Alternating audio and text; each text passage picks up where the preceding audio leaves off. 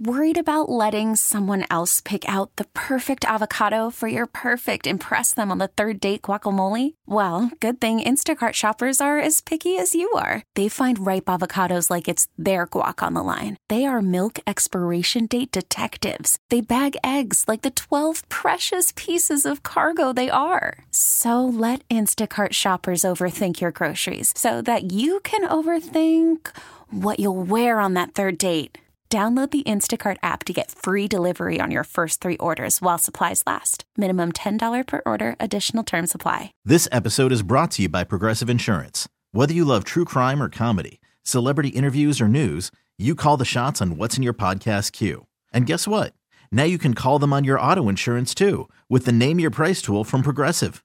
It works just the way it sounds. You tell Progressive how much you want to pay for car insurance, and they'll show you coverage options that fit your budget. Get your quote today at Progressive.com to join the over 28 million drivers who trust Progressive. Progressive Casualty Insurance Company and Affiliates. Price and coverage match limited by state law.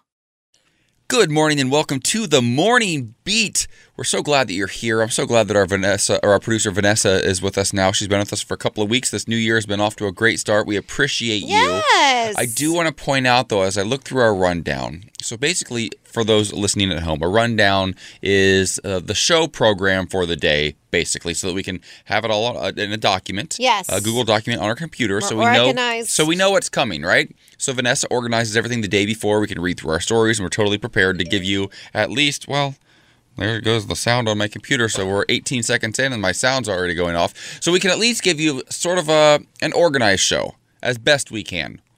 Within our skill set, Michaela, because you and I, we have limitations. Yeah, we have major limitations. We're human, right? We're excited when we just wake up, make it, Absolutely. and are here. So today and every day, apparently, Vanessa wants to do stories about weddings. Because I'm getting married in June. Yeah. So what I've noticed is 2 or 3 times a day I see a story about a wedding. And today she thought she'd throw me a curveball on what is my unbirthday, by the way. My 6-month birthday. Got it? Do you know what that is? Nobody celebrates that except for you celebrate your unbirthday if you're a summer birthday and you don't get to have treats and a celebration at school with your classmates as a kid. Lisa grew up Jehovah's Witness. She didn't ever get to celebrate a birthday. She and I have the same birthday, too. Well, coming up this hour, we're talking divorce registries. Okay. Vanessa, I rebuke that, by the way. I'm getting married. Wait, what is this? You can create a registry if you get divorced? Listen, people have registries for marriages all the time, right? So now a new trend is a divorce registry. Are we on board with this? Is this a bad thing to put out into the world? Vanessa, you're looking at me with a little bit of sly look in your eyes. I don't like it. But honey, if I can get some free gifts, then maybe. My dad should have been doing this. He's been divorced 3 times. Oh my God, I know my dad could have made some major bank off this. Our dads could have really been set up. Also, a little bit later on today, it's Therapy Thursdays. We're talking to Dr. Peter Ditto on conspiracy theories and why people are so enthralled by them. We've seen this happen in our country, and it's been happening around the world, but QAnon is literally insane. But the things that people believe and the lengths they will go to hold on to those beliefs and to prove them, regardless of facts, it's fascinating, but it's also terrifying. Yeah. So we're bringing in the expert for Therapy Thursdays. If someone you know or love maybe is going down the QAnon conspiracy theory rabbit hole, or maybe they're into other things. There's all sorts of conspiracies out there. Religion can be a bit cultish sometimes. We've got you covered in Therapy Thursday, so stick around for that conversation a little bit later on. Right now, though, it's time for News on the Beat. Michaela, from conspiracies to real news. Oh, God. What do you got? Can you tell the difference? New York's transgender inmates will get to choose where they're housed based on their gender identity under a policy directive included in Governor Kathy Hochul's $216 billion budget plan. The sweeping new policy says inmates who have a gender identity that differs from their assigned sex at birth will have the right to request placement in prison housing with persons of the gender that is consistent with such person's gender identity. Prison wardens will have the final say on the request, making decisions on a case-by-case basis that takes into account safety, security, or health concerns. Now, transgender inmates also must have access to department-issued undergarments and clothing that are consistent with the individual's gender identity and shall have the ability to receive undergarments, clothing, and personal care items through package procedures, according to language in Hochul's budget bill covering the State Department of Correctional Services and Supervision. Transgender inmates also have the right to obtain gender-affirming medical and mental health care. Hochul's plan also orders the DOCCS commissioner to draft rules and train officers to forbid discrimination against transgender inmates. I love this. I feel like the most dangerous place, if not the streets, is prison when you are trans. Yeah. And I think that it's interesting because so many people think, oh, once you're an inmate, you don't deserve anything. Inmates are still humans that have made mistakes. By and large, I think we have this idea that every single one is like a serial killer. Like they're this demonic, horrible person. By and large, most inmates are decent people who made a bad choice once or twice or a handful of times. I watch those shows like 60 Days In, and to see what they have, it's so tough. If people don't put money on your books, the food looks disgusting. I mean, the way that we treat people in inhumane prison is and now awful. They've been testing COVID therapies on some of them, and they're being sued. Did you hear about that story? No. They were using ivermectin, I believe, or something on inmates in a prison. I can't remember what state. I'll find it and get it news on the beat. And they're getting sued now because they're just literally trying it out on them like they're guinea pigs, like they're lab rats. It's so awful because I feel like, and it's such a common phrase, but hurt people hurt people. Most of the people in prison, didn't have a good childhood. And that's never an excuse, but people don't know what to do with all their feelings. They go out and they do unto others what they were taught. I just feel like it's really sad. Oh, it's an Arkansas jail. They gave them ivermectin to treat COVID, and now they're, against their will, now they're suing. That's crazy. Right? All right, well, let's get into some weather. It's a high of 79 in La Quinta, 79 in Cathedral City, 27 in Cleveland, 18 in Chicago, 46 in Baltimore, 72 in Phoenix, 18 in Kansas City, 79 in Palm Springs, a high of 63 in Vegas, and 73 in LA. Now give us a vibe of the day. This vibe is very much for both of us, so I feel like if it works for both of us, it probably works for somebody at home right now, too. Okay. You didn't come this far to only come this far. There's so much more. You know what that reminds me of? Have you guys seen that photo of, it looks like a caveman, and he's hitting the dirt, and he's so close to the diamond. Mm-hmm. He's made it all the way to the diamond, and then he quits. And you're like, no. You have no idea what's on the other side of one more push. Yes. Don't give up. The Morning Beat. Channel Q. Let's be the love generation, or let's sign up for a divorce registry. If that's not a transition from that song to this topic, I don't know what is. Because listen, we all know about wedding registries, baby registries, all sorts of things. You get married, you start a family, you're going to get some free gifts, right? People are going to give you stuff. You're going to have showers and things like that. But what about a divorce registry? Because breakups are hard, honey. And when you're splitting everything and all of a sudden your favorite toaster oven is gone. Listen, how do you move on? Toaster Those things are oven. expensive. They're like $100. They are. Or more. And that's the smaller items. When I broke up with my ex, I remember I felt bad because I was breaking up with him. So I was like, you can keep everything. And then I literally was like, I have nothing. And I had no money. And I was like, oh, God. Well, my ex years ago let me keep everything, basically. And I think it was actually, looking back, I'm like, oh, that was kind of a flex. Because you knew that I couldn't afford to get new stuff at the time. This was 15 years ago. Yeah. And he could. He was older than me. And he was like, I'll start over. And I was like, he left you some good stuff, though. I still like totally. it. Yeah, I still have some of the stuff that he left me. So there's that. But there are two new companies out there called, one's called Fresh Starts Registry, and the other one is called Divorcist. I like that name a little bit better. Yeah. And they've sprung up to help recent divorcees put their lives back together one blender at a time. This is really fantastic. They go on to say, at a moment when the notion of a registry has expanded beyond weddings and baby showers to everything from getting a puppy to Galentine's Day, these sites want to normalize and streamline the process of restocking a home after it's split apart. Well, I think it's kind of smart. I think it's kind of interesting. A friend of mine is going through a divorce. She met her husband when they were 18. They are now 34. They're really best friends. But she's like, I've known the same man since I was 18 years old, and I'm different. Isn't that wild to think people get together that young, and then all of a sudden they're your age, or they're 7 or 8 years younger than me, and they're already getting divorced with a full family. Yes, and so she is making all of her stories right now are like, divorce doesn't have to be ugly. My ex-husband came over for dinner. We had family dinner. He's still fixing all my things, and she's like, we have to normalize divorce. It doesn't have to be this ugly, drawn-out thing. We're still best friends, but we fell out of love because we met when we're 18 and now we're 34. However, she also talks about having to rebuild. Yeah. And so in this situation, I don't hate having a registry to help people who decided they don't want to be in love anymore. Well, and as it turns out, people want to help. Like, people empathize. There's a woman by the name of Emily Aronson. She was 37 years old, a divorced mother of 3 from Florida. While the divorce was happening, she, on a whim one day, randomly, and I think these are the sorts of stories that sparked the idea for these two companies, she went on Amazon and created the wish list. Well, she posted about it on her Facebook, and she said there was an outpouring of support from people she hasn't talked to in 20 years. Like, she's talking like high school friends reaching out. One of her old high school friends purchased $200 worth of bar stools for her from her list.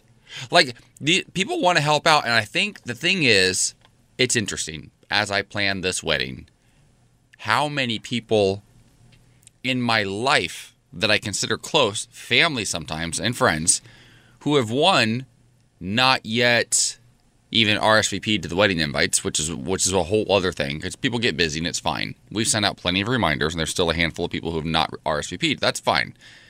But also, some of those same people, and I guess I'm asking why I even invited them, haven't even congratulated me on getting engaged. And I've been engaged for 13 months now. You know, I'm going to tell you something. So I say this to say that I don't think everybody's so thrilled about people living happily ever after all the time. And when they say like, misery loves company, they're getting divorced and they want to show up. Well, you know, it's so funny. I was talking in therapy the other day, and I said, I'm really mad that when my grandma died in April 2020, that nobody came to take care of me. I didn't have anybody reach out to me. And it was part of the loneliness, and I was very angry because I was like, I feel like I've been there for so many people, and like, what? And she was like, I know how you could feel that way. We were also deep in a pandemic. People were losing their jobs. People probably did care. People also were just trying to bury their loved ones. Yeah. They were also trying to find how they were going to make money. And it put so much into perspective. We're still in a pandemic. Yep. People are still stressed. And to see people getting divorced, it might make them feel better because their marriage fell apart. And also, full transparency, I was in your life going through that with you. I didn't get you a gift. I don't even think I sent you flowers. I remember getting you Starbucks that next morning and getting your partner a blueberry oatmeal. And I remember thinking, like, I need to do more, and then also being just overwhelmed by my life at the time. But so, like, genuinely, I'm your best friend, and I was right there. And I hear that. So sometimes you got to show people grace. Also, we're all dealing with a lot. Yeah. And misery does love company because divorce registries are a thing. Get into it. They are a thing. People love it. All right, coming up in What's Poppin', is Kathy Griffin still canceled after the Donald Trump photo scandal? We'll discuss why coming up next. The Morning Beat with AJ and Michaela, Channel Q. Welcome back to The Morning Beat. It's time for our first round of What's Poppin'. And for the princess of pop culture, Michaela Gordon, I'm sure it's going to be a good one. I can't wait. I'm excited. What do you have for us? It's riveting. It's crazy. Kathy Griffin is speaking out about the fallout from her photo shoot involving a bloodied replica of former President Donald Trump's head. She's saying, I wasn't canceled, I was erased. She's saying that she's tried to make a comeback and people just keep wanting to make her an enemy. But you and I were talking, and I think this is a point that's important to be made. Her show, Kathy Griffin, My Life on the D-List, which aired on Bravo from 2005 to 2010. Which at the time I was obsessed with. I was equally obsessed with. Remember when she met Cher? Yeah, and I loved Maggie. I liked her mom and her moo-moos. Her dad. The day drinking, it was a lot. All of it. It was so great.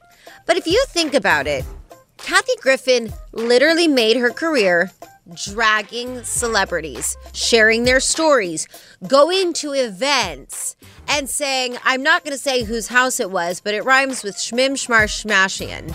Like, literally was giving you the tea. Was that you rhyming with Kim Kardashian? Yeah. Was it good? Did you understand it?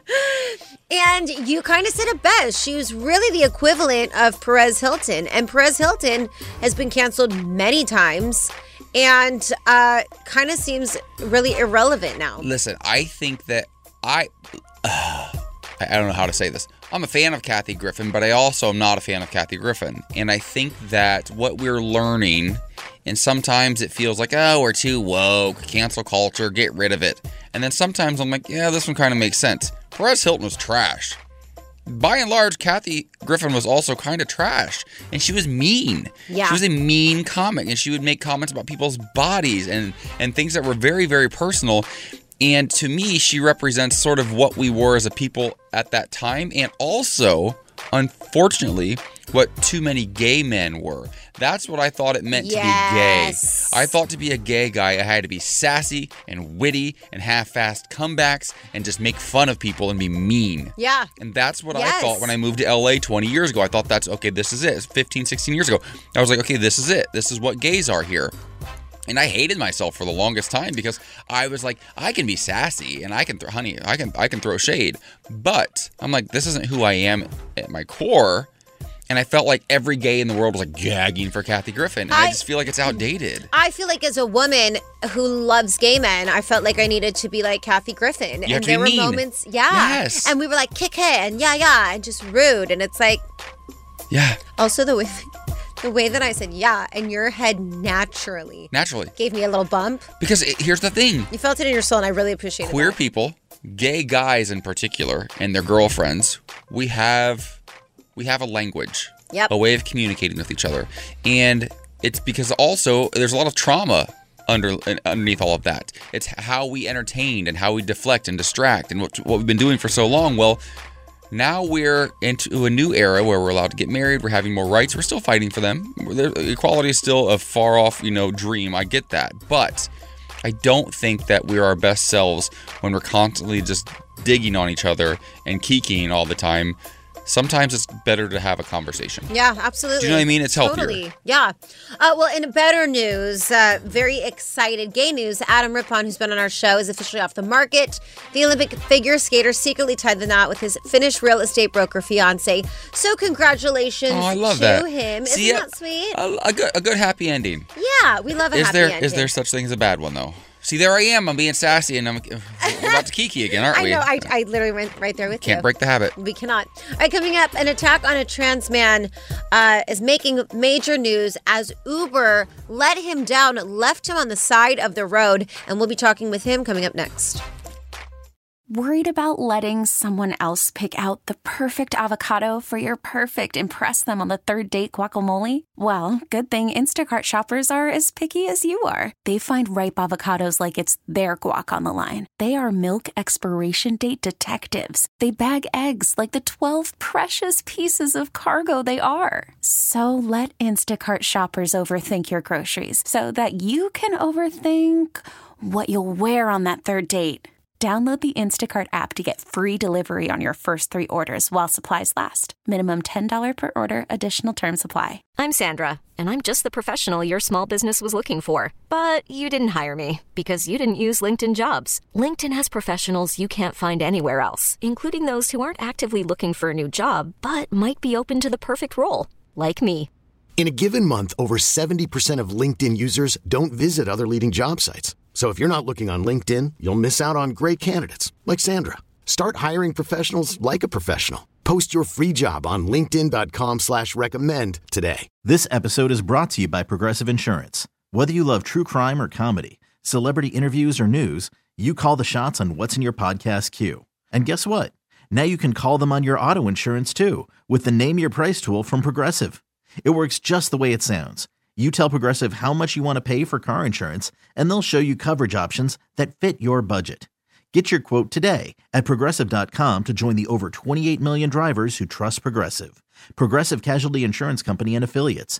Price and coverage match limited by state law. The Morning Beat with AJ and Michaela. Channel Q. Coming up in about 15 minutes, we have a heartbreaking story of a trans man, an activist, who was attacked taking public transportation in Denver, Colorado recently, and got into an Uber. Thought that was a safe space. Little did he know it was going to get so much worse from there. And Uber has a lot of answering to do right now. And we're going to have him on the show in 15 minutes to share his powerful story. It's just another reminder that even in places that seem like they might be super safe. You know, we were in Denver not that long ago celebrating Pride. Michaela, you performed. We had the time of our lives. It's a very progressive city. But even in safe spaces, we're still not safe, especially our trans brothers and sisters. So we're having that conversation coming up in about 15 minutes, so stick around for that. It's going to be powerful. Right now, though, it's time for news on the beat. Michaela, what do you have for us? Okay, well, HBO and HBO Max have become the top contenders at the GLAAD Media Awards with a combined 19 nominations, landing the bulk of its nods for its TV shows like Hacks, The Other Two, and The Sex Lives of College Girls. The annual awards honor media for fair and accurate representations of LGBTQ people. Streaming services nabbed a total of 63 nominees, with cable receiving 39 nominations and broadcast networks receiving 17 nominations. GLAAD noted that the representation came during a year when anti-transgender violence rose and lawmakers across the U.S. introduced a number of bills attempting to stop transgender youth from participating in sports and accessing health care.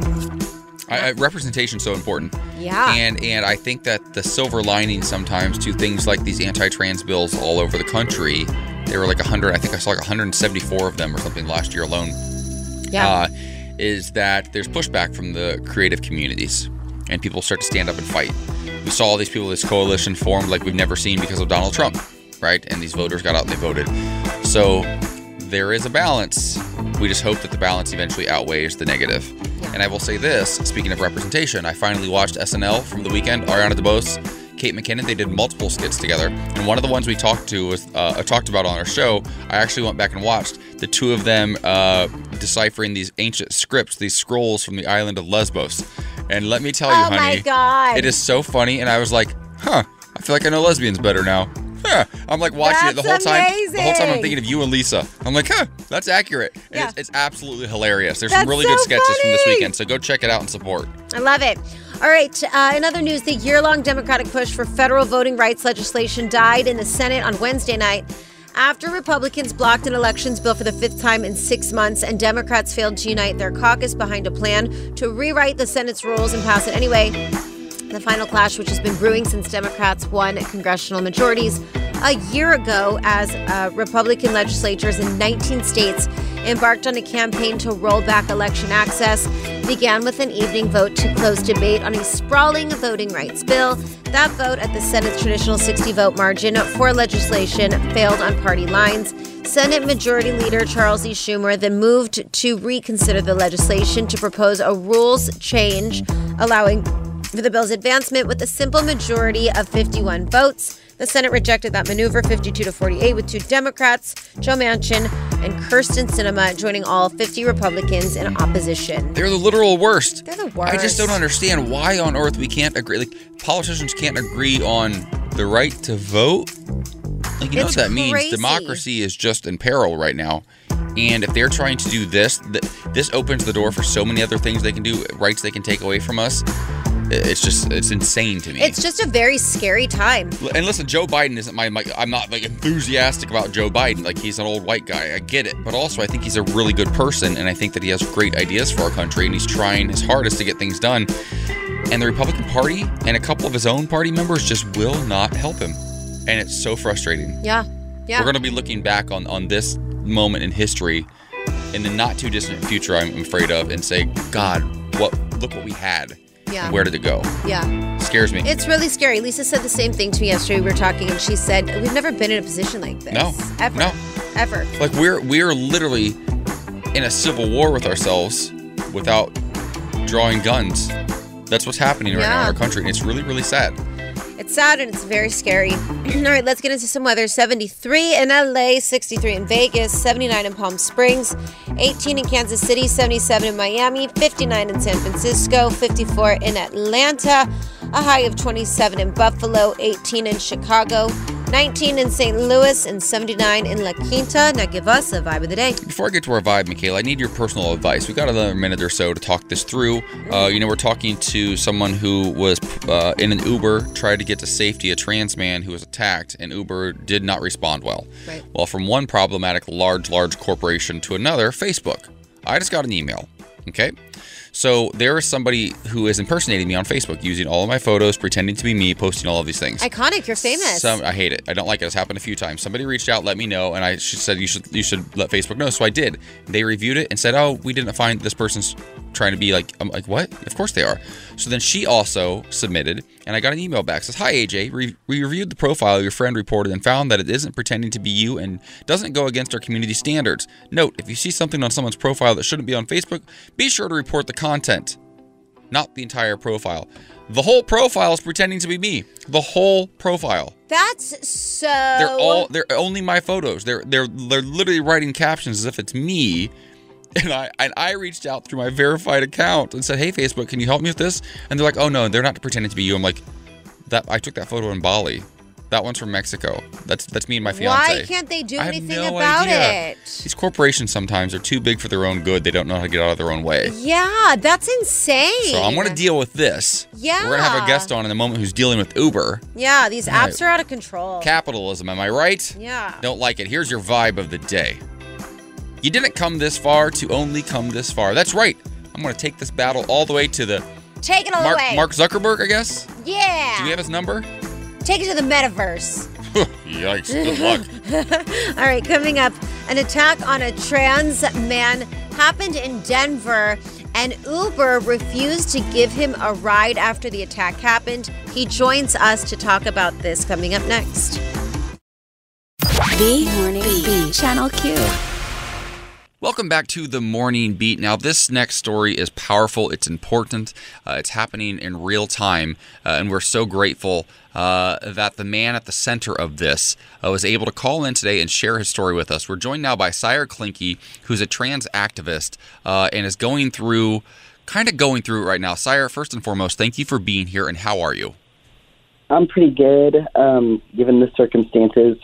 Well, let's break this down a bit, because you went through a pretty horrific experience in Denver on the 8th of January, right? The rest of us are excited about 2022. We're starting off the new year, new me, and you were attacked and brutally beaten, and to get away, you called an Uber. You get in the Uber, and what happens? Yes, so I ended up, a lot occurred. It started on the 7th, and then, of course, I was in the hospital through the 8th. I was actually trying to get on the train headed south at 16th and Stout, and I was pretty hyper-focused on trying to get to the train on time because I knew there were only 2 of them left. And so I was pretty focused on that and was physically assaulted kind of from behind and the side.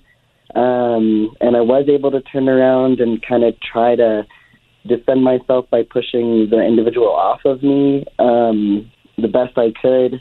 I'm pretty small, so I didn't have much luck there, but was able to run away. And at that point, I was I was concussed because I'd been punched a couple times and my head had been slammed against the ground, but was luckily cognitive enough to try to call an Uber, thinking that would be my quickest way to safety. And the Uber driver arrived. I was having trouble navigating. They did call my phone and helped me navigate to the Uber. And once I got in the Uber, they looked at me and were like, because being trans and being from Texas, it's the process to get my name and gender marker changed on my identity is pretty hard. And Uber doesn't allow you to change your name as a trans person until you've gone through the whole court process. And so, my name does not necessarily match how I sound because it's still my previous name, which is more feminine.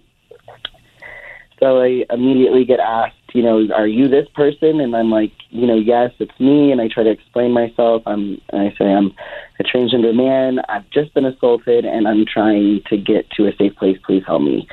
And they said, I don't give rides to people like you. Get out of my car right now. And at that point, I again feared for my safety, and I got out of the Uber. I do know that I had a little bit of a verbal conversation with an individual at the street at that point, trying to get reoriented towards 16th.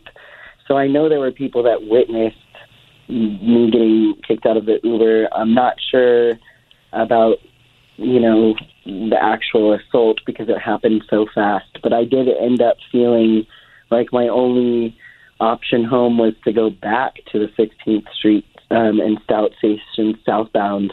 And I ended up taking that home. Sarah, I hate to interrupt you, but I feel like it's surprising to know that this happened to Denver. It happened in Denver, and to our listeners on Alice 105.9 FM HD2. I was just in Denver singing at Pride, and I felt like it was so progressive. And it just goes to show you, no matter where you are, even if it feels progressive, these attacks are still happening. For you to not only be attacked by strangers and then to not be allowed into an Uber.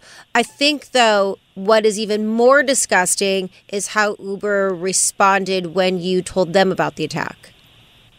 Absolutely. And, I live in Denver partly because of some of the ways I've been treated, in the place I've grown up, which was Texas. But yeah, I reported it to Uber when I got home. And again, I was concussed. So I'm lucky that I had the cognitive thoughts to even do that. And I think it was more for the initial cancellation fee. I just didn't want to be charged, the $6 that they charge you for just the cancel because, the guy didn't even help me. And then they responded initially asking, if they could speak with me, and I said yes. And someone spoke with me on the phone for maybe 3 or 4 minutes. Didn't ask a lot of questions, didn't really give me a whole lot of an opportunity to talk. And then I got an email yesterday morning, or 2 days ago, that said, we're going to give you $15, and we wanted to let you know that we spoke to the person that they're not allowed to discriminate against riders. And I thought that was really frustrating because the one piece that I really held on to from my conversation with the woman from Uber via the phone was that she said that they were really taking it serious because the driver was trying to get back on the road. So it was just kind of concerning to know, based off the things Uber was literally telling me, that they were more concerned about getting a driver on the road than the safety of drivers. And I'll be honest with you, I don't care about $15. It wouldn't have been the end of the world if I didn't even get my refund for that cancellation. I care about, am I going to be safe driving in an Uber in the future? Are my friends going to be safe driving in Ubers in the future? My family? That really makes me concerned because, a lot of people, especially during this pandemic, have been relying on Uber. Not even just during the pandemic. A lot of people just rely on Uber, especially, as you say, as a member of the queer community. Public transportation can be a little bit scary sometimes, and Uber seems like a safer alternative. Mm-hmm. And for a company like Uber, who touts their support of our community during the month of Pride every year during June, you would think that they would be doing more, that they'd take this more seriously. Hopefully, this interview and your social media presence and everybody else sharing this will help make that happen. I do want to point out, Lyft is always a good option, and Lyft is very supportive of our community. Mm-hmm. They have an entire section on their website that is literally helping their drivers and Lyft riders understand terms like intersex, non-binary, pansexual, queer. I mean, the difference between sexual orientation. I mean, they really break it down over at Lyft, and maybe Uber could take a page out of their playbook. We're so glad that you're safe, and we're so sorry that this happened to you in a place that we both love. We both love Denver. And to think that you tried to get away from a place where you felt uncomfortable and this happened, we love you, we support you, and thank you for having the courage to share your story. Keep sharing it. We'll do the same, and hopefully something good comes out of this. I know. I'm so sorry, honey. I appreciate you guys. Yeah, I just want to honestly just make this community and society safer for all of us, Same. Well, thank you We're so there much. with you. We'll talk to you soon, babe. Of course, you too. Y'all have a great one. You too. You too. T-Mobile has invested billions to light up America's largest 5G network, from big cities to small towns, including right here in yours. And great coverage is just the beginning. Right now, families and small businesses can save up to 20% versus AT&T and Verizon when they switch. Visit your local T-Mobile store today.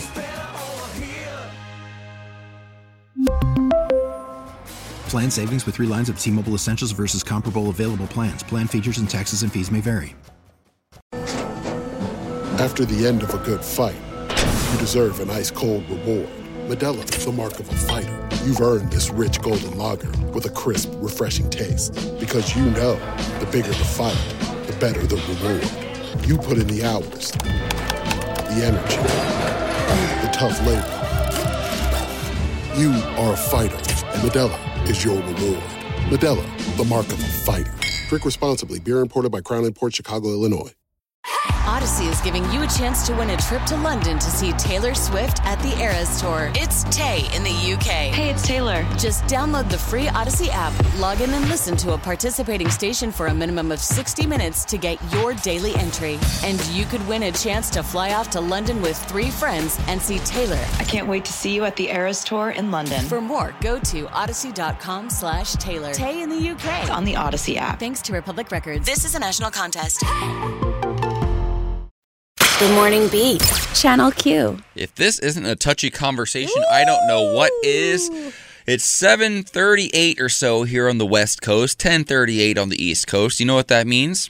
Our boss is listening. That's what that means. Good morning. So there's sweat beading on my forehead. Brian, this is not directed towards you, mostly. Good morning. This conversation, though, the idea of normalizing no in the workplace. After it's getting some more traction again after this story. A worker abruptly shuts down their manager who tried to guilt trip them into coming to work because it's understaffed. Now, this has gone viral on social media. TikTok, of course. TikTok, I feel like, is just the thing these days. Listen, it's opening people's minds and getting conversations started. It's a flex for sure, and it is really so incredible the way that it's impacting people, even that live in different states and smaller cities, for people to see that you can do things like say no. You can do things like this video is interesting because it shows an employee being asked to come into work on their day off because other employees called out due to COVID-19. It's garnered 2.2 million views on TikTok so far. And so the boss calls and says, yeah, unfortunately, we had some team members call out today due to COVID. And this person, his name is Drake, he says, you don't have anybody else. And the boss says, I know you're not on the schedule, but we were actually wondering if you could come in anyway. We're a little short-staffed. We could really use you. They then tell their employer no and have a good night before hanging up. Says so there it is. Now, I think that the boss is completely in the right here. The boss has absolutely every right to ask. Absolutely, I right, totally you're short-staffed, and that is not an abnormal thing. I'm not dragging the boss at all. They're just trying to keep the place running, of course. But the employee says nope. And then says to their friends, hey, you want to go to Target? And that's where I think people get tricky because we have this mentality in the United States that calling off sick or taking a day off for personal reasons or just saying no. Yeah. If you're in one of those jobs, we worked in them for many, many years, where we didn't have a set schedule. This is the most structure I've had in my entire life is this gig. Same. I'm an entertainer. So I'm either working one-off gigs or working in a restaurant for many years, bartending, and that schedule changed every single week, right? And there would be times when your boss calls and says, hey, do you want to come in and pick up a shift? We need you to cover.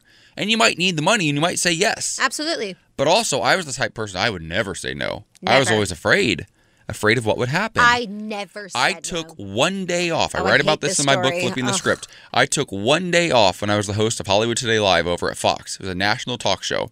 One day. And then they said, well, what are we going to do? I said, I don't know. I have days off. I can use them, right? They're like, yeah, but you've never taken a day off before. And I was like, well, I'd like to take one day off to go home for the weekend because my dad got tickets to the Buckeyes football game and I want to go. It's my alma mater. And they're like, we're going to have to figure it out. And I'm like, have Ross Matthews come in. He's fantastic. He's been a guest on the show many times. He's great. He filled in for me one day and they gave him my job. So, if that's not traumatizing, but so for many years, even after that, I was afraid to ever take a day off. Well, I'll tell you one thing I'm learning about myself. And I love Ross. He's very talented and he deserved the job. I didn't enjoy the job, but that's neither here nor there. No, that was shady and they shouldn't have done that. Yeah. I will say that I'm a total yes girl. I won't take a day off, but I learned a very important lesson. This was nobody's fault, but in April of 2020, we were hosting from home. We were very thankful to still have a job. And my grandma passed away. And I was really suffering. The worst timing. The worst. Like we literally were hanging on. The station, to be fair, to his credit, our boss, Brian, really kept us on the air in a lot of ways. And so did your partner, Lisa. Yes, absolutely. So it was a tricky situation, but you should have taken weeks off. But I wished I would have taken a week off, a week to have really spent that with my grandma. I remember coming back to LA and just working through it. And honestly, I feel like it caused a bit of a nervous breakdown. And I think that it was a tricky time for everybody, but it did teach me moving forward that sometimes you just have to say, I can't, I don't. Well, we're fortunate enough to have a boss who does allow us to take the time. And he has said from day one, he's like, listen, your mental health is more important to me than anything else. So if you need the time, take the time. But if you're struggling and you don't have one of those bosses and you're just trying to wonder, here are some quick tips on getting the time off that you need. Say something as simple as, unfortunately, I have too much to do today. I can help you another time. Or, sounds nice. I appreciate you reaching out, but I have a lot going on.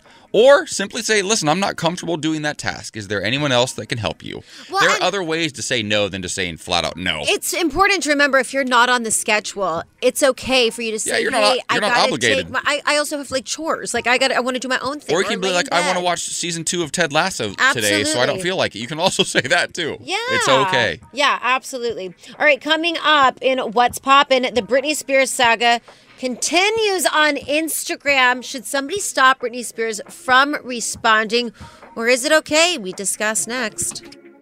The Morning Beat with AJ Gibson and Michaela Gordon. Channel Q. From the princess of pop culture, that's you, Michaela, to the princess of pop, we all know who that is. It's time for another round of What's Poppin'. Oh, it just keeps getting worse. Britney Spears is continuing to blast Jamie Lynn Spears via Instagram, as it seems the pop star is still furious over her younger sister's Call Her Daddy interview, which the fact that the interview is called Call Her Daddy, there's so much involved there. And I love it. She went on to call her sister a selfish little brat. She said, saying how weird and dumb it was that I had bought a house for Mama. She was so proud. And you told that interview girl that it was just weird. She said, now looking back, what a weird effing thing to do. She goes on to also say that Jamie absolutely did not deal with any trauma. She had the support of all of her family because by the time Jamie Lynn was old enough, Britney had already secured everything financially. So when Britney went home for the first time, after being this humongous pop star, she recalls going into the backyard, seeing Jamie Lynn floating on a float in the pool, having a chocolate milkshake. A very different reality than what she had grown up with. Her mom tending to her. And she remembers being like, oh my God, I've never had anybody nurture me. She also goes on, here's the thing about Britney. Here's the thing.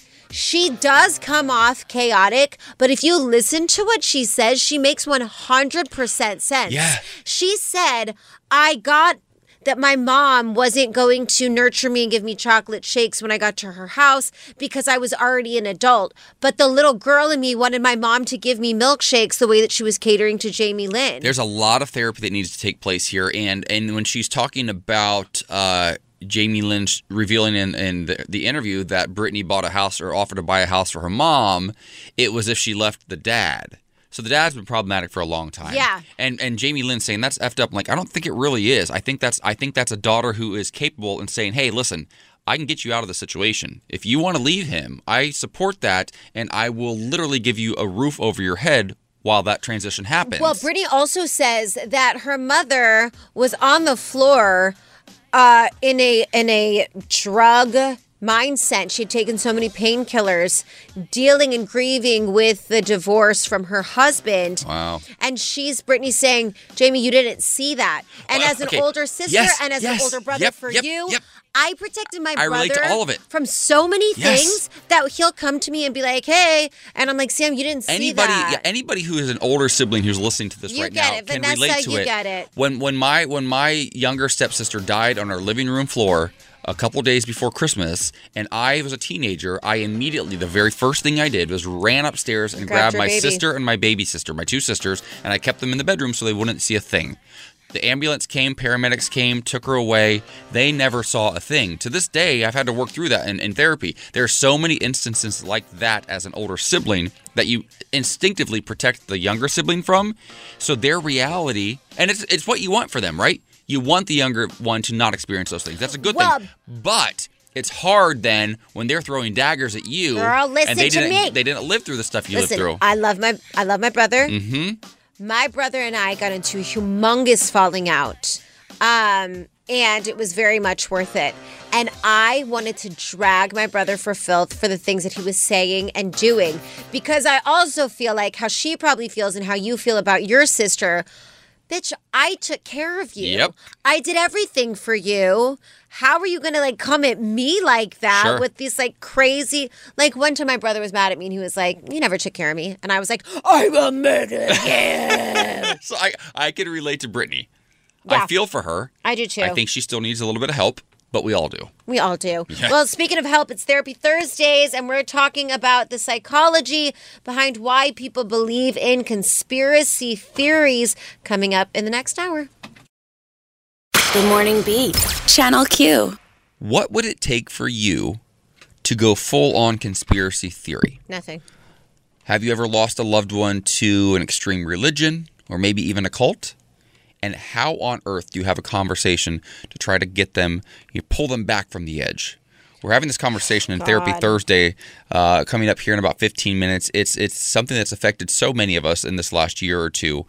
We never thought we'd be here, but with QAnon and other conspiracy theories running rampant on a global level now, we're talking to a therapist, Dr. Peter Ditto, about exactly that coming up. Things to look for if you think somebody might be kind of on the edge, and how to kind of pull them back if it's even possible. It's such a tricky conversation, but we're going to have it here on Therapy Thursdays here on the Morning Beat. Did I say Therapy Thursdays? Therapy. Therapy. Therapy. We're going to thoroughly discuss it in Therapy Thursdays. I'm very excited. Listen, it's intense having this conversation and having the conversation with a conspiracy theorist, a friend of mine who I've known since I was 2 years old. She's my best friend. I can't even post her on social media anymore because I don't want anyone to know that we're friends because she posts all these crazy things on her Instagram. Well, she lives in Texas. Yeah, my but sister I'm like, lived there for a while and she went full on conspiracy theory too. She came to visit me and she would not stop talking about it. I was depressed, so she came to visit me. She made me more depressed. I was like, get out of my house. It's too much. Yeah, the things they believe are wild. Yeah. But also, if we're going to do better, we have to understand the psychology of it all. That's why we're taking the Therapy Thursday. Yes.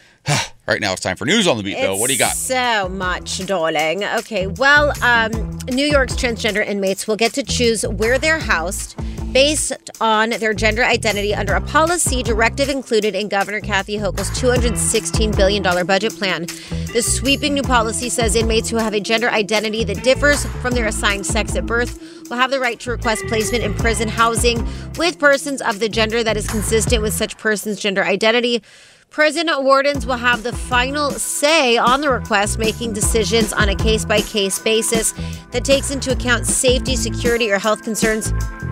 Transgender inmates also have the right to obtain gender-affirming medical and mental health care. Hochul's plan also orders the DOCCS commissioner to draft rules and train officers to forbid discrimination against transgender inmates. All right, in other news, recent Gallup poll results are about party identification. At the start of the 2021, the number of Americans who identify as Democrat or lean Democrat stood at 49%, compared to 40% for those who identify as or lean Republican. However, by the end of the year, those numbers had dramatically shifted. Now, 47% of respondents identified with the GOP, compared with 42% for Democrats. As Gallup noted, since it began measuring party identification in 1991, in most years, significantly more Americans have identified as Democrats or as independents who lean Democratic than as Republicans or Republican leaners. The shift this year was likely the result of how Americans viewed the departing president at the beginning of the year and the current president at the end of the year. Isn't that wild? Again, it goes into the conspiracy theory conversation we're having a little bit. I just want to get into the mind of conservatives. Like, what is it that you're so afraid of? You know, it's so funny. I'm obviously very deep into therapy, so it's all I talk about. But my therapist, when I went to therapy with my dad, she said, the reason why, Rocky, who's my dad, the reason, Rocky, why it's important that you explain why you left when Michaela was 5 is because when somebody doesn't have an answer, they create an answer. One, yep. And so I had all of these reasons in my head that were very destructive. It was a very personal thing for me. And when he told me, here's why I left, I got the understanding and the perspective. And that's just true with everything. And I think that people are scared. They don't know what's going on. They don't know when COVID's going to end. They don't know if they're going to lose loved ones. They don't know if when a loved one has COVID. When Lisa got COVID in July, I was terrified. I had like 3 days where I was sobbing. I was like, when is she done? Like, you just don't know. Yeah. And your brain is so filled that you just start making answers. And I feel like Donald Trump so expertly did this and showed the Republican Party this is a way to win again, is he saw that and he saw how afraid people are. People are afraid of minorities. First, it was Mexicans. They're all rapists and murderers, right? That's how he started his campaign. That's one of the very first things he said. And then it was, let's be afraid of black people. They're all protesters. They're rioting. They're looting. And then all of a sudden, COVID happens. And all these things. And then all of a sudden, it's trans bathrooms and trans athletes and all these other things, right? Because people have learned, like, oh, gay marriage isn't that bad. We don't need to be afraid of it anymore. Yeah. Because they actually see it. So now it's a new thing to be afraid of. Yeah. And by and large, honestly, genuinely, I believe that most people are good people, right? But also most people are pretty simple.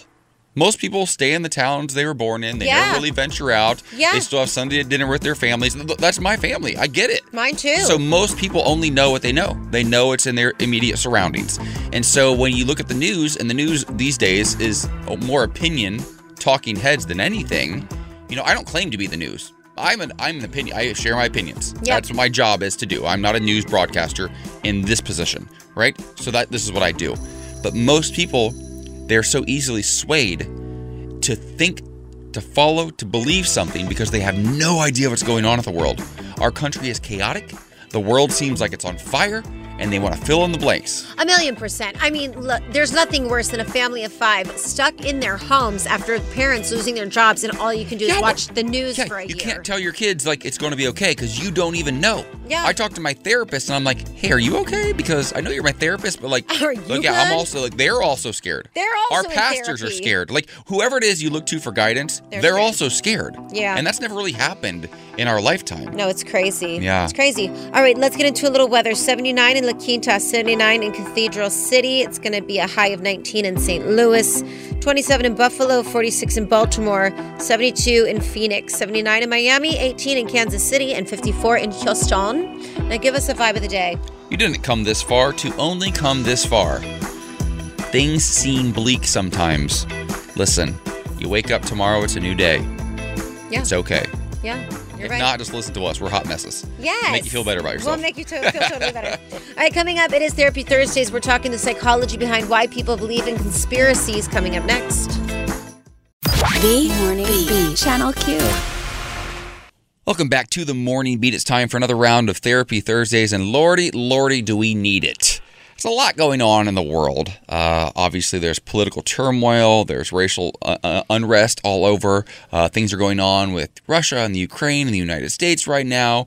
We just had a conversation recently of one of our trans brothers attacked in Denver and Uber not doing much about it. It's a lot, right? And then you throw in QAnon. just as a quick reminder, earlier in this week we were talking about QAnon and their conspiracy theories. Some of them think that we're lizard people. Recently at an Arizona rally, believers were stating that they thought that Donald Trump was no longer Donald Trump, that he'd been maybe replaced, that maybe he's not even alive anymore, and that the man that was playing him was John F. Kennedy. That he's alive and well, and he's back in politics. It's hard to wrap your brain around all of this, but it's really driving so many conversations. It's driving our democracy into the ground, and we want to understand. We want to understand because I think every single family in this nation has been impacted in some way, shape, or form by a family member who's gone down a conspiracy theory rabbit hole. So here to help us make sense of it all for Therapy Thursdays is Dr. Peter Ditto, professor of psychological science at the University of California, Irvine. Dr. Ditto, thank you so much for joining us. How are you? I'm great. Thanks for having me, guys. Thanks for joining us. This is wild because on a personal level, I've dealt with family members, very close family members who've gotten super, super religious and all of a sudden completely did a 180 on how they view me and our family and the world. And then it seems like those same type of people are the ones who are now jumping on this conspiracy theory, this QAnon train. What is it about conspiracy theories and cults and things like that that are able to pull people in so easily, and what sort of like signs can we look for if we're trying to help steer clear of these like rabbit holes? Yeah, it's complicated, and there's a way to think about it sort of at an individual level, and then at a sort of more group or societal level. So, I mean, some people are sort of prone to this kind of thinking, and it's really helpful, I think, to think about it kind of. One of the great things about autism, people understand it's sort of on a spectrum. I think it's really helpful to think about lots of psychological phenomena that way, but conspiratorial thinking is kind of like that. They're natural things that people do. We're all trying to make sense out of a crazy world. We're all trying to look to figure out what's happening. We're all very sensitive to whether somebody's out there kind of trying to get us. We're all in this battle, and some people just sort of take it to this extreme, right? And it's sometimes it's these individual sort of characteristics. People who, again, it's not a phenomenon of dumb people, but it's a phenomenon that's more common in people with lower education, people who are sort of inclined toward intuitive, magical, kind of religious thinking, so those kind of people very often will fall prey to these kind of, and what's striking about it is how crazy these things are, right? It's, they sort of take this extreme that JFK is helping Trump, or any number of these sort of aspects of QAnon. We're lizard people. We're actually lizards. First of all, lizards have beautiful shaped eyes, and I wish, honey, just for me, I could serve that shape. No, it's crazy. They also, I will say in my experience, I have a best friend who I've known since I was 2 years old, and I love her, but she's very deep into conspiracies, and oftentimes I'll say, okay, Queen, like I want to validate where she's coming from because I think it's important. And I don't think that everything that she says is a complete lie, but I don't know how to communicate with her and still make her feel validated without saying like, sis, I don't think that JFK is Trump.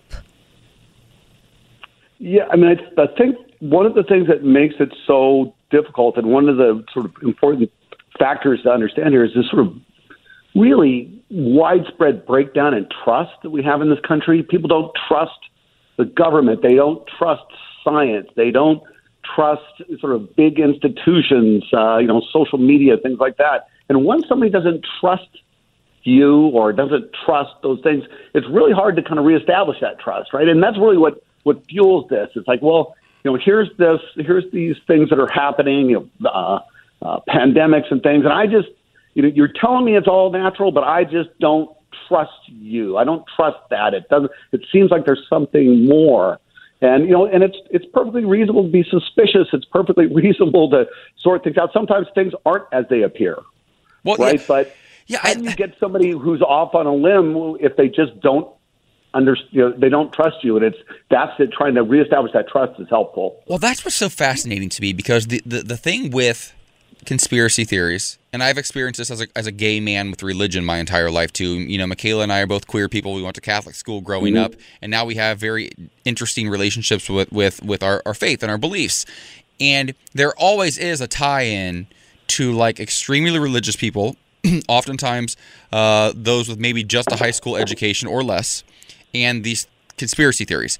And when you talk about trust, I guess my concern is because so oftentimes, this is why it's hard to argue with somebody about a conspiracy theory. There's an element of truth, right? There's an element of truth that makes sense. And then you say, well, how do I argue that? Because I know that that is actually true and I agree with that. But then everything else that they're branching off in this rabbit hole they're going down to is insane. But the basis, there's some truth in it.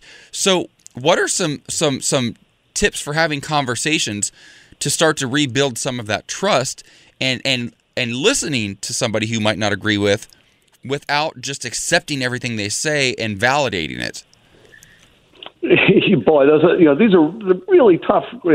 How to solve this problem, right? Because the other part of sort of reestablishing trust is it's not just you against them; it's you against them and all the other people who also believe this. And so this is part of the problem is that we have people have a tendency to believe it, and then right now they're getting all kinds of support. There's nothing that helps somebody believe something more than having somebody else believe it too.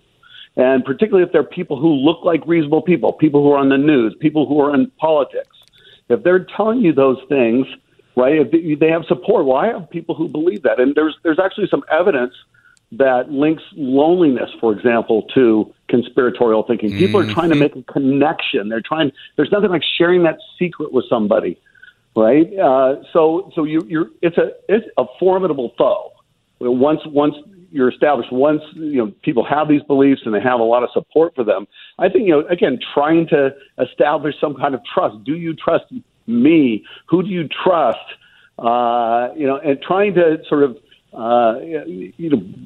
back them away a little bit from these things. I mean, I'm sort of tongue-tied because it's a really difficult challenge to try and once somebody you think about it, once you lose trust in a partner or a spouse, how do you get that back? Yep. You do a circle really of trust. Difficult, and that's the breakdown. Go ahead. Dr. Peter, I think that what's best is we just do it like they did in Mean Girls. We take the entire world, we take them into the cafeteria, into the assembly room. We hold hands and we create a circle of trust. And hopefully Regina won't be there and hopefully she will be. Michaela, you're wild. You focus on that. Yeah. You focus on that. Listen, when the professor of other people together is not a bad idea. See, you're onto something. Listen, I know, honey. You're insane, but you're onto something. Listen, when the professor of psychological science at the University of California, Dr. Peter Ditto, is tongue-tied about how to deal with these conspiracy theorists, it's an issue. It's tough. And we're so thankful that you joined us to help us better communicate with people that think JFK is Trump. So thank you so much for joining us. Thank you so much. Well, thank you. Good luck, guys. Keep up the fight. Thank you so much. All right, coming up, raising kids without traditional gender roles. Should this be a thing? We'll discuss next. The Morning Beat with AJ and Michaela, Channel Q. Welcome back to The Morning Beat, where just moments ago, Michaela Gordon single-handedly, well, with the help of a reference from the Mean Girls and Regina George, solved QAnon. I did. We had a doctor on, an expert, a therapist, or a psychological conversation for Therapy Thursdays, right? And Michaela said, hey, let's do a circle of trust, like they did in Mean Girls. And the doctor said, that's not a terrible idea. If you want to hear that conversation, you'll thank us later. Trust me. Head over to wearechannelq.com right now and download the Odyssey app. You can listen to us as a podcast. Our producer Vanessa works very hard every day to get our show up as a podcast after we go off the air. And it's a good one. It's a good conversation. Yes. This one might be better, though. Okay. So one parent is being praised by some and dragged by others for revealing that they are raising their 8 children without traditional gender roles. Now, just like every bit of news I feel like we get nowadays, this comes from TikTok. And this video has gone viral. And some of the ways that they say are maybe a little bit controversial, the way that they raise their children, they allow the children to take mental health days off of school. Their children are allowed to curse as much as they want, and they do it a lot. And they are not expected to follow any sort of gender roles. Now, this has been viewed over 1 million times, and there's a lot of support and a lot of backlash. And it has me wondering, Michaela, as somebody who's going through her own sort of journey towards motherhood, I know you want to be a mom someday. Definitely. How do you have this conversation? And have you and Lisa talked about it? Do you raise your kids as a gender? It's one thing to say we're not going to have a gender reveal party, right? And I think that's a little bit more accepted. But to say we're going to raise our children without genders at all, are you on board with that, or is it a little bit weird? What are your thoughts? It's very interesting because before I met Lisa, I was like, I want 3 girls all in tutus and they're going to be so fierce. And then Lisa was like, I hated being in tutus and I wanted to be in boy clothes. And I was like, okay, I hear that. And so we've really come together to say that when we raise our children, I wore tutus and I also was a really great athlete. I played soccer my entire life and I was a cheerleader. Like I was able to do both. And, Lisa was the best soccer player. It got her to play for Santa Barbara. And I think that what I would just like to implement is really following my kids' lead. If my daughter wants to play sports and cut her hair short and wear more or less boy clothes, she's got the freedom to do that. If she wants to wear tutus and pink, she's got the freedom to do that. I just want them to feel good and special and happy and very supported. I don't want to choose anything for them. Well, just the fact that you're referring to your daughter as she. Well, I'm repeatedly, assuming... I know, but I'm thinking this idea of parenting, though, they're taking gender out. They're using neutral pronouns. Yeah, I wouldn't do that. Yeah, that feels like a bit much to me. I'm not going to do that. If I have a girl, if I get pregnant and they tell me it's a girl, I'm going to show a pink cake and I'm going to say this is my girl. If she comes to me and says, I don't want to be a girl, I want to be a boy, I'm going to absolutely respect my son's pronouns and raise him how he would choose. But I think it's a bit extreme not having my child come out and refer to them as they, them for me. Yeah, sure. I hear you. Because I'm willing to respect it when you tell me. I'm kind of on board with that, I think, to a degree. I know I wish that certain gender expectations were not placed so strongly on me growing up. Yeah. I love that I grew up playing sports. I love that. But I remember, and my mom hates I tell this story over and over again, I wanted to be a dancer. My cousin Christy was a dancer, and she was beautiful, and there were a few male dancers, and they were incredible. One of them was named Jai Pagarian. He was awesome. Every year I went to the recitals, and I saw him. He was Filipino. He was gorgeous. He was super talented, and he was like the male lead in every number with all the girls because he was one of the only men who danced, and I wanted to be Jai so bad. And every single year my mom said, no, you're not going to dance. Kids are going to call you gay. You're going to play sports. And I resented her for that. To this day, I sort of resent her for it. So in some ways, I think that I could be raised as a boy because I am a boy and I identify as male, right? So that's fine. That's on brand. That's in line with who I feel that I am, right? But I do wish that my mom had been a little bit less strict because my mom was a tomboy. Well, that's what it is for me. So she experienced it too. Totally. And Lisa was had a lot of the feminine qualities placed on her, and she didn't want that. She wanted to be a tomboy. She wanted to do that. And I think that that's the importance. I don't think the issue is having your baby come into the world and using their birth pronoun. If I have birth to a little girl, she's here. I think where things get confusing is when you start saying, well, you're a girl, so you can't wear pants or hat and play baseball. Because I think also kids need structure. They need guidance until they're old enough to make decisions for themselves and then say, oh, this is actually how I feel. Yeah. And then you adjust. And you can have conversations. There are so many resources now. There's books about pronouns, they, them. You started at an early age, as I will in motherhood, to really let our children know you can be anything you want to be. And create the safe space so that if they decide that 2, 3, 5, 10 years down the road, they change their mind, they're allowed to do so, and that's okay. I do think that things like, it's interesting because this mother talks about we don't raise them with gender norms. They're allowed to take mental health days off of school, which, I mean, I could get on board with that from time to time, I guess. You need a day off. I understand that kids get stressed, especially going to school through a global pandemic. Absolutely. I can't even imagine. But they're allowed to curse all the time. I feel like that has I don't think that makes any sense to me in any way, shape, or form. What on earth does cursing have to do with your gender? Maybe the lesson I Don't know how I feel about this yet. My kids aren't cursing in front of me. The lesson maybe is that it's just the power that you put behind a word and how you can take that power away. Sure. I hear it. But also, those kids have to go out into the real world, and they're going to use those words in situations that are not acceptable or appropriate. And there is something to me. There is something about respect. Like, you still need to respect your elders. You still need to respect those around you.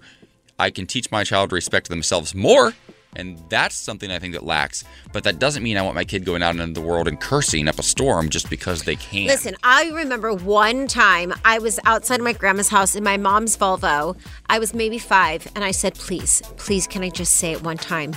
And my mom said, why do you need to say it? I said, I just need to say it, please, one time. And she was like, say it one time and do not say it again. And I screamed the F word. And it felt so good. And then she said, no, don't you ever effing say that again. And I go, okay. And that was it. Well, I do have one update for you. Tell me. I just got 4 emojis of a palm on the face from my mother. She's listening right now, and once again, she's upset with me for sharing that story. But, Mom, I should have been a dancer. Listen. The Morning Beat with AJ and Michaela. Channel Q.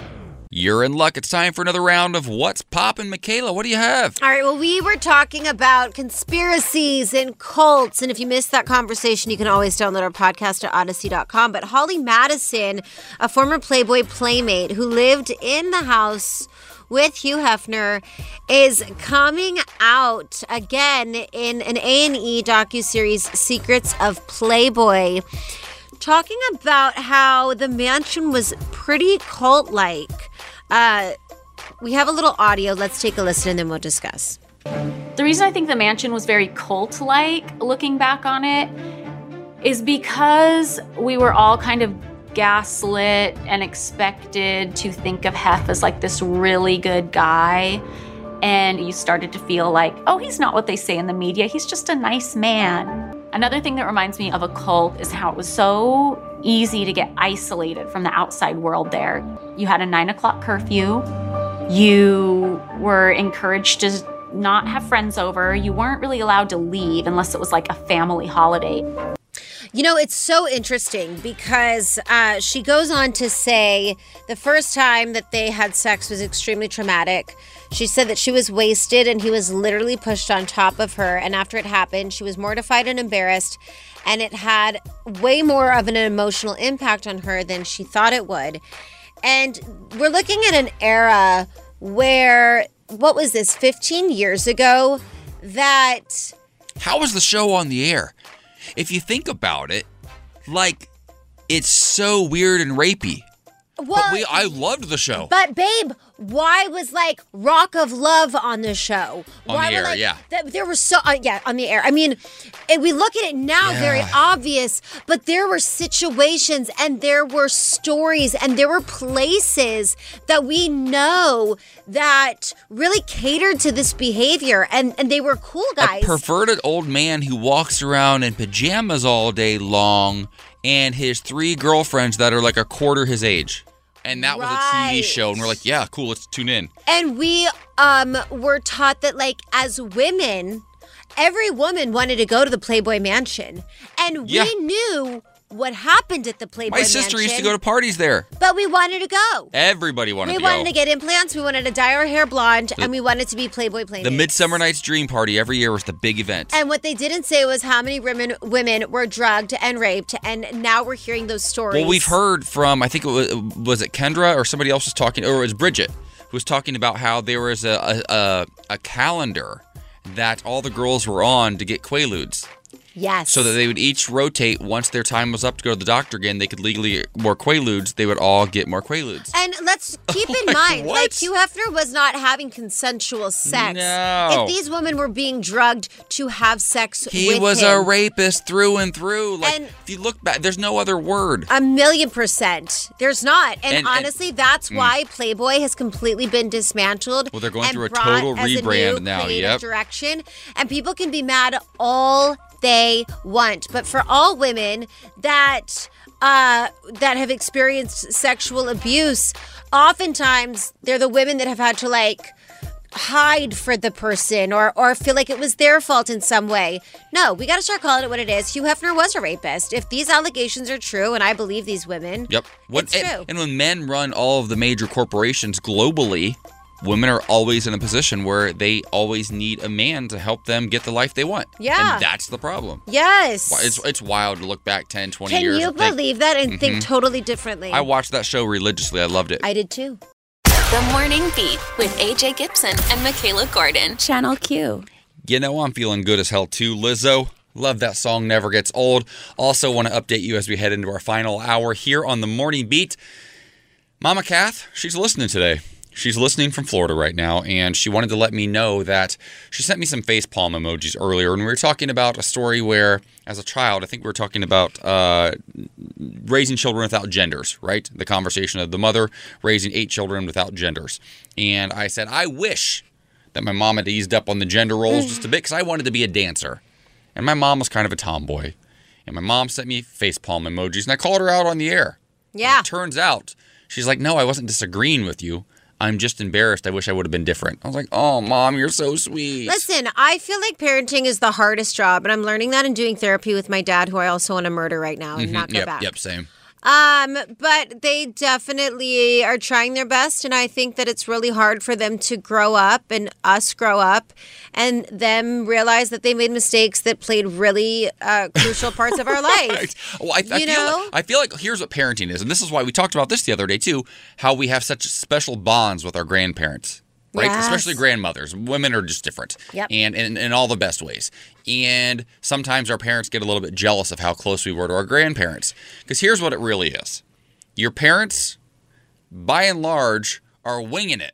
They have no idea what they're doing for the first 18 to 20 years that you're alive. Sometimes they're trash. Sometimes they're amazing. But they're really just figuring it out. It's like, oh, I have this human I have to keep alive. And then after they realize all the mistakes they've made and the things they would have done differently, they become fantastic grandparents. Yeah. So later in life, they get it. Sometimes they don't become great grandparents. or that part. And sometimes you just get to see your mom and dad and realize they have their own mental health issues. That's very true. And they're doing their best with the tools that they have that still does not make them adequate parents or grandparents. But you see them for who they are so that you can be at peace with how things happened when you were raised. You know, it's just tough. And I think that's what got me into therapy. I want to be a mom, and I didn't want to carry any of the baggage that my mom and my dad had. And if that's the lesson that they gave me in order to create a human that's a good person, like, and thank also, you. yes, therapy twice. I listened to her already. I think also our parents, oftentimes, that generation and generations before,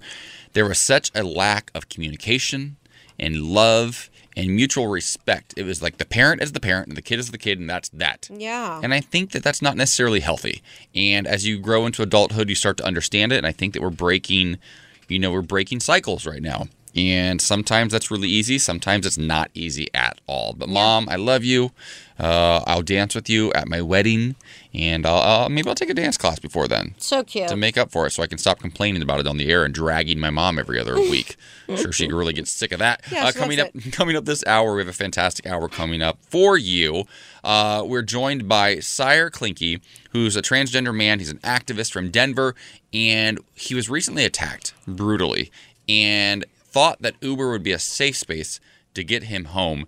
Had no idea that not only would it not be a safe space, that Uber would basically just toss him aside. The story is tragic. You need to hear it, and you're going to hear it from his mouth. He's joining us here on The Morning Beat in about 12 minutes from now. Stick around for that. And then we're going to wrap things up this hour with a couple really, really sweet inspirational stories and tell me something good that'll send you off into your day with a little bit of love and light in your heart, because we all need that now. Yes, we do. Currently, though, it's time for News on the Beat. Michaela, what do you have? All right, well, the year-long Democratic push for federal voting rights legislation died in the Senate on Wednesday night after Republicans blocked an elections bill for the 5th time in 6 months, and Democrats failed to unite their caucus behind a plan to rewrite the Senate's rules and pass it anyway. The final clash, which has been brewing since Democrats won congressional majorities a year ago as Republican legislatures in 19 states embarked on a campaign to roll back election access, began with an evening vote to close debate on a sprawling voting rights bill. That vote at the Senate's traditional 60-vote margin for legislation failed on party lines. Senate Majority Leader Charles E. Schumer then moved to reconsider the legislation to propose a rules change, allowing for the bill's advancement with a simple majority of 51 votes. The Senate rejected that maneuver 52-48 with 2 Democrats, Joe Manchin and Kyrsten Sinema, joining all 50 Republicans in opposition. Go away, Kyrsten Sinema. Go away. Just go away.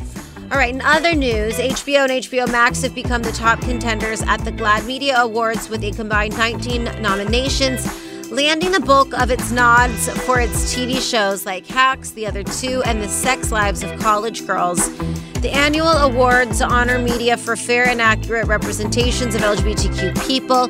Streaming services nabbed a total of 63 nominees, with cable receiving 39 nominations and broadcast networks receiving 17 nominations. GLAAD noted that the representation came during a year when anti-transgender violence rose and lawmakers across the U.S. introduced a number of bills attempting to stop transgender youth from participating in sports and accessing health care.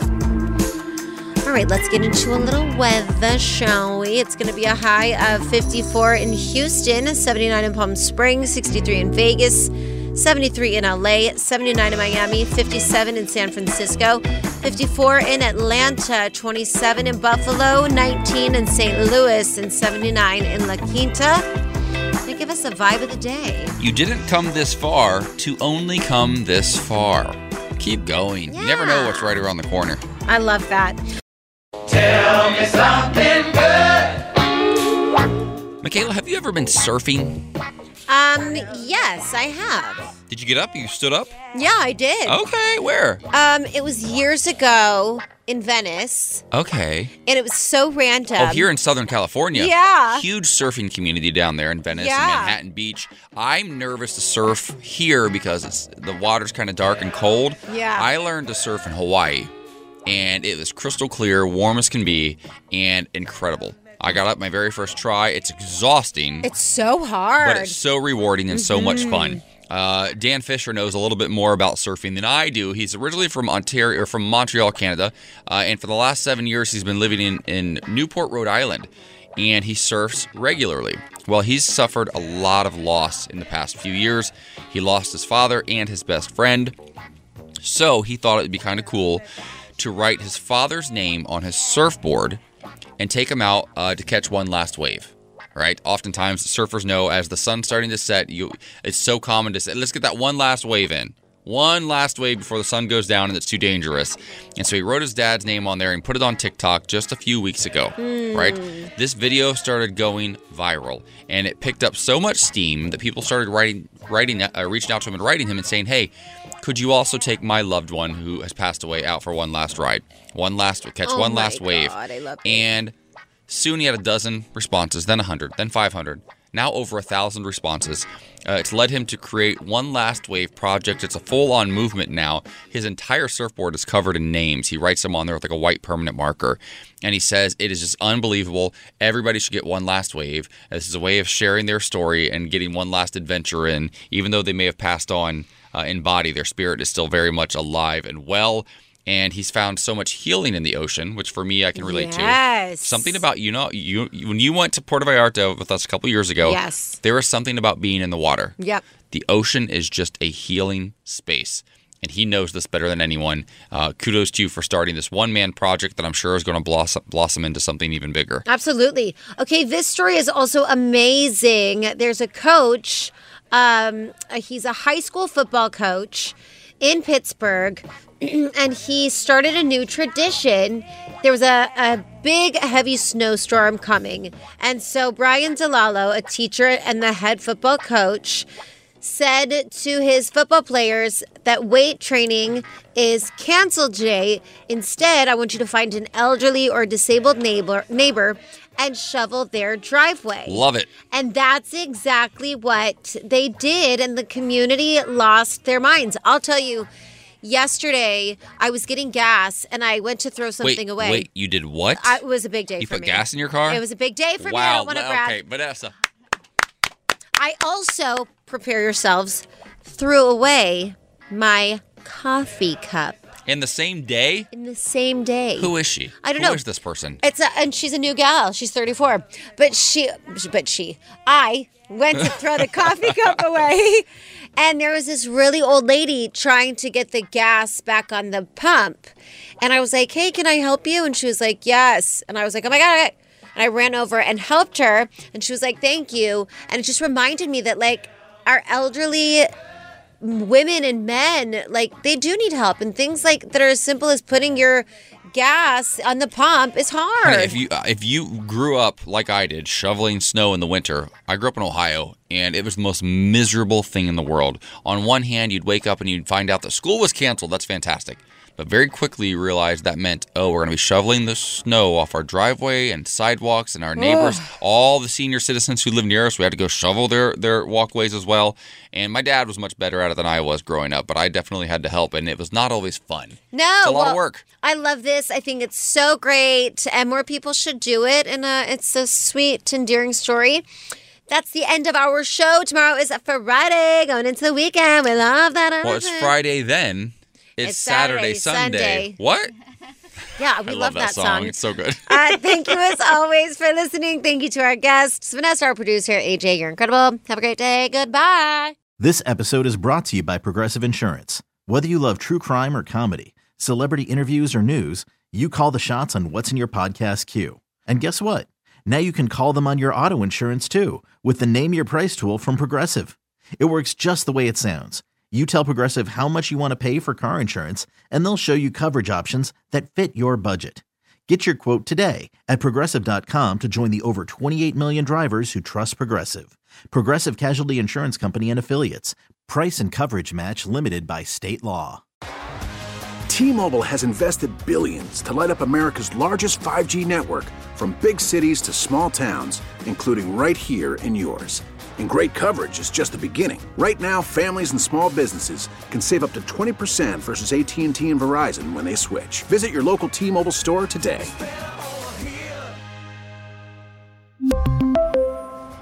Plan savings with 3 lines of T-Mobile Essentials versus comparable available plans. Plan features and taxes and fees may vary.